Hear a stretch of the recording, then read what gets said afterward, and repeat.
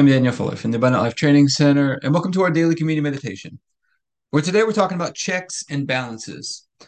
So, just over the last couple of days, this phrase or idea of checks and balances has just come up in several different places. I was doing homework with my daughter and studying history and government, and they're talking about the idea of checks and balances in a government to make sure that not one person abuses power, not one person has too much control or power. There's some checks and balances in places. Then I'm driving down the road and the Christian radio station's on. There's a segment talking about checks and balances, and this idea just keeps coming up. I feel like God's trying to teach us something about checks and balances. And so we're going to ask him what that is today. We're going to take communion over this to activate this in our lives. So, Heavenly Father, we're just so grateful. We get this opportunity to walk in the light with you. You've released us from darkness. You've transferred us into the light. You've given us purpose and grace in Christ Jesus before time ever began. Jesus was smitten so that you could fight for us. We get to walk out our days connected to you. You are our healer and our provider. You're more than enough. You're the God of all peace, the God of all hope, the God of all comfort, the God of all grace. Jesus, you're the resurrection and the life. You're the way, the truth, the life. God, you're our shield and our great reward. You're our confidence, our strength, our security. The Lord Almighty, the Lord of the heavenly host, nothing's impossible for you. You can make all grace abound to us, so that having all sufficiency in all times and all things, we can abound to every good work and be generous on every occasion. And you've given us all these great and precious promises in Christ, promises for every area of life. And Father, we're asking for your help today. This idea or phrasing of checks and balances just keeps coming up. We're asking you to help us to understand whatever it is you're trying to show us about checks and balances and how to implement that into our life the way that you intended. We're going to take communion over that. The Apostle Paul says every time we take communion, we're proclaiming the death of Jesus. And in the case of a will or an inheritance, nothing happens until you prove the death.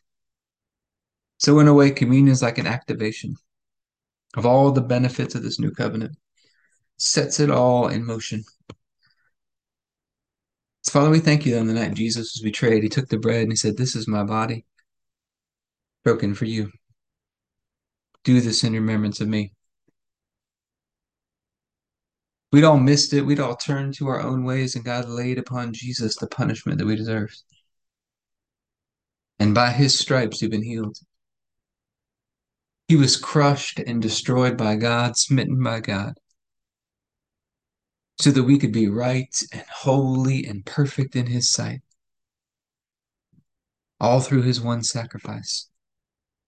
And God raised him up from the dead and seated him at his right hand. And he raised us up together with him, made us sit together with him in heavenly places. And communion's a celebration of our union with him, being joined together as one.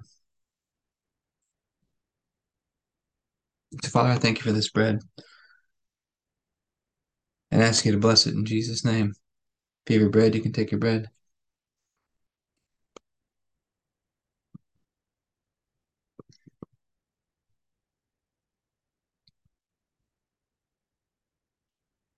Then after supper, Jesus took the cup.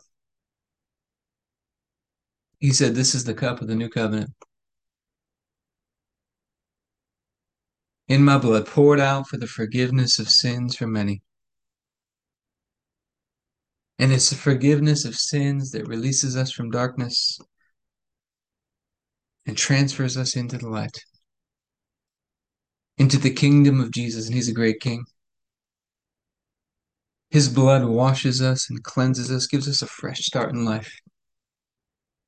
We get to walk out this day today in a covenant relationship with God.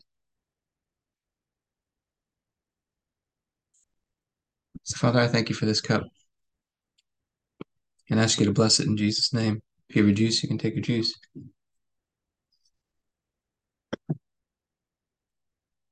Let's talk about some practical application into our health and fitness.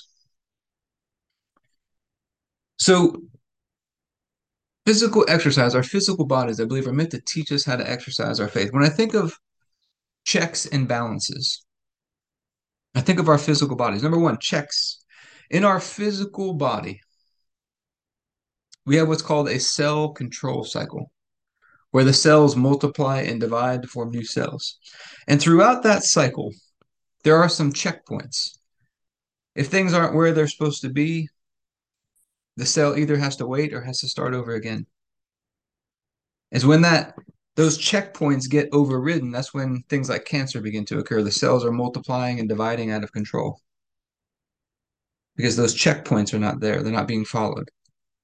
And on the other side, we've got balance. I had an engineering friend of mine once tell me, I asked him, I said, what happens in nature if something becomes unbalanced?